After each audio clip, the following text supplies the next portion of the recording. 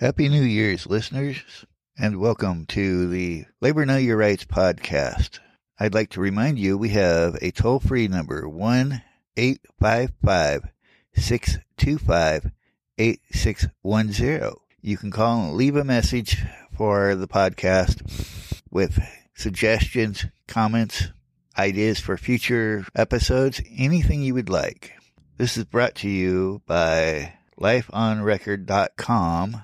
They're a great product. They give you a toll-free number for special occasions where you'd like to celebrate maybe an anniversary, birthday, graduation. People can call in and leave a message, and then you can either have them record those messages onto a CD and give the CD as a gift, or you can have them record it on a memory stick and they will send you a little player that sounds great, has great speakers. If you would like to check them out, their website is www.lifeonrecord.com.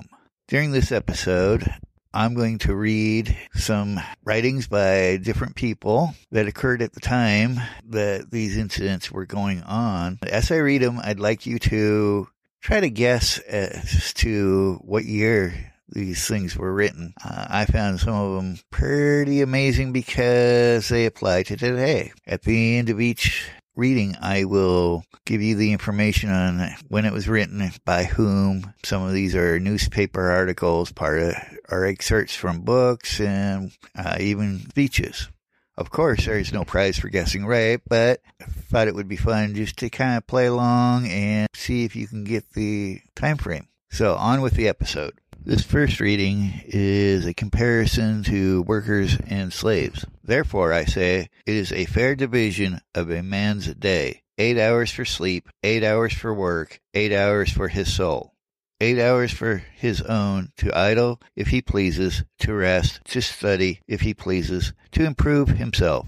It is not my business to say, Sir, you shall not have the leisure unless you come under bonds to use it well.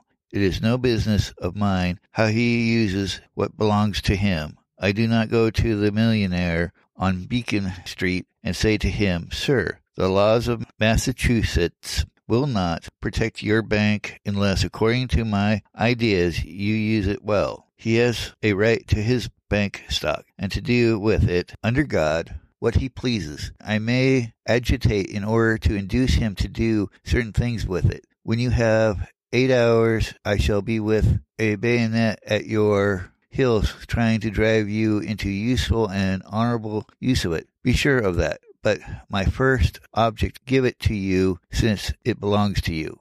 Again, in claiming this, fairly considered our right, we are not infringing the right of any man. No man's rights, properly considered, interfere with any other man's rights. Show me the right of a man or a class, and I will show you something with which nobody else has a right to interfere. You know, I have been told on this platform for 20 years that the Negro did not observe his freedom and would idle it away. My reply was, what God gave him he shall have, and he is responsible to God for using it well or ill. My view, therefore, of this reform is simply this. It is an endeavor to discover the true relations between labor and capital and arrange matters in accordance with it. It is an endeavor to give the laboring class of Massachusetts more leisure and give them, therefore, better opportunity to become more intelligent.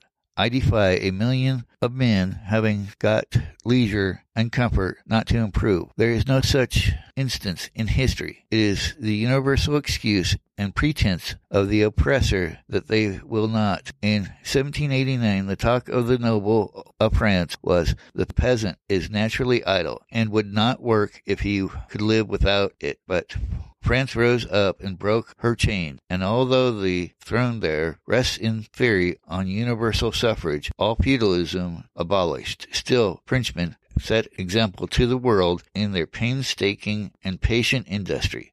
So in regard to the system of slavery at the South, men said, the Negro will never work unless you whip him to it. But we've tried it and find Mr. Cash is a more efficient master than Mr. Lash.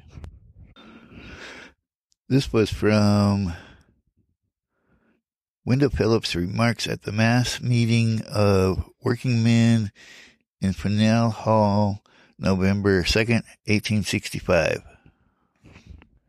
The next one is labor and its rights.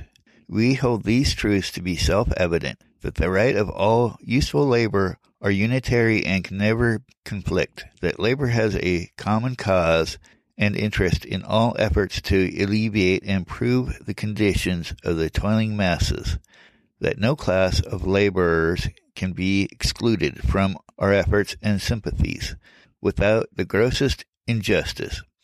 We therefore invite to our cooperation all classes of laborers, male and female, for this is a struggle for liberty and justice for all useful labor.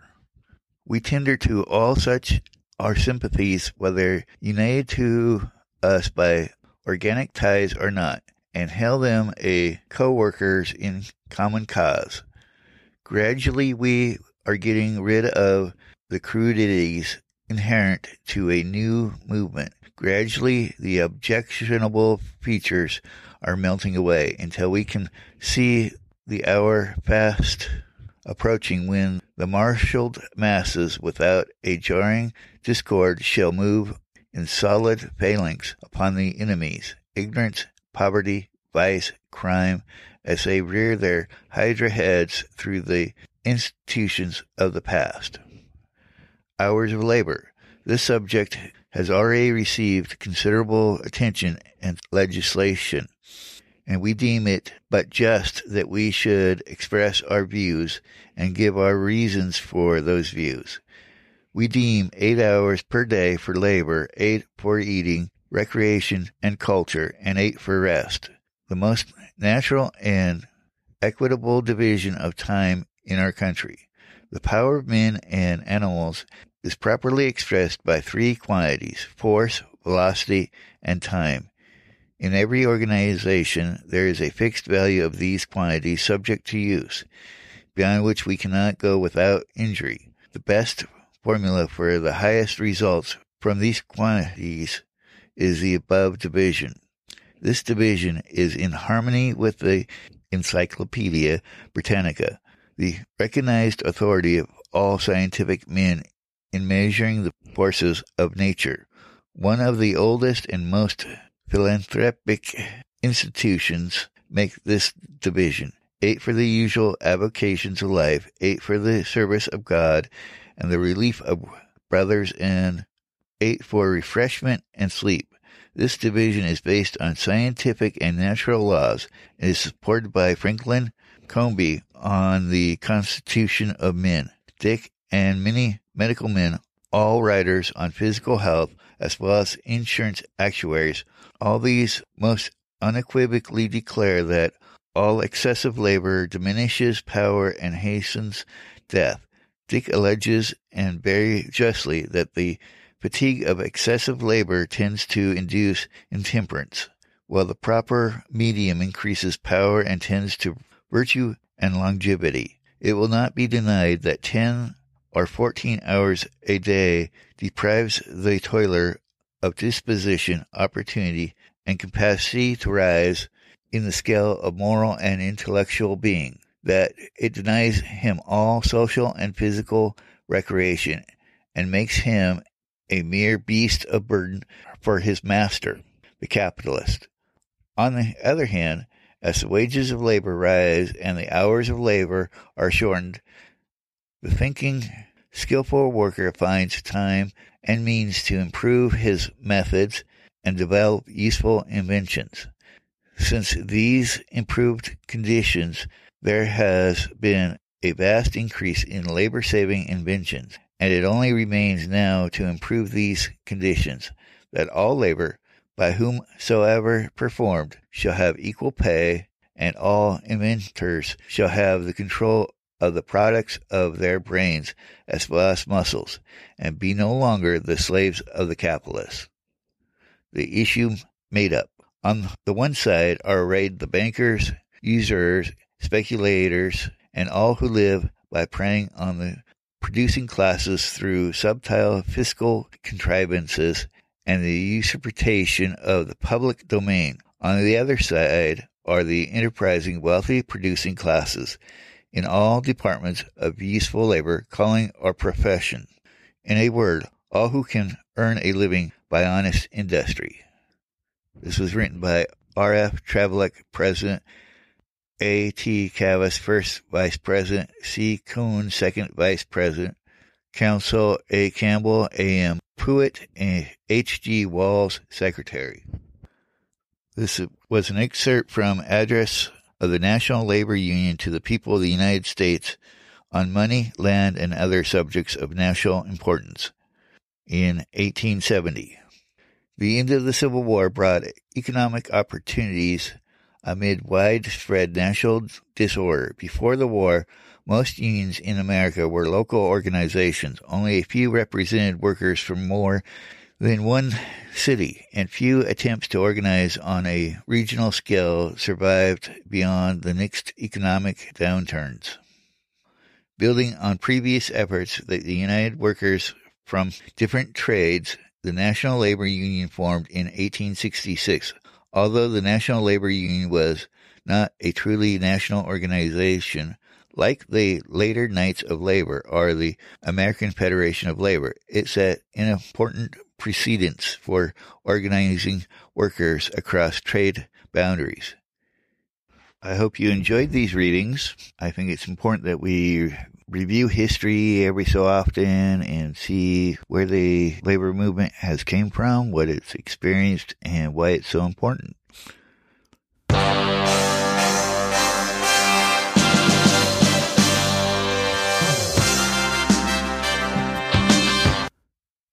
This podcast has been brought to you by the National League of Justice and Security Professionals, where the members come first. You can reach them by viewing our show notes, and you can reach us by viewing the show notes. Our websites are located there, and so are our contact information, along with the toll-free number, email addresses.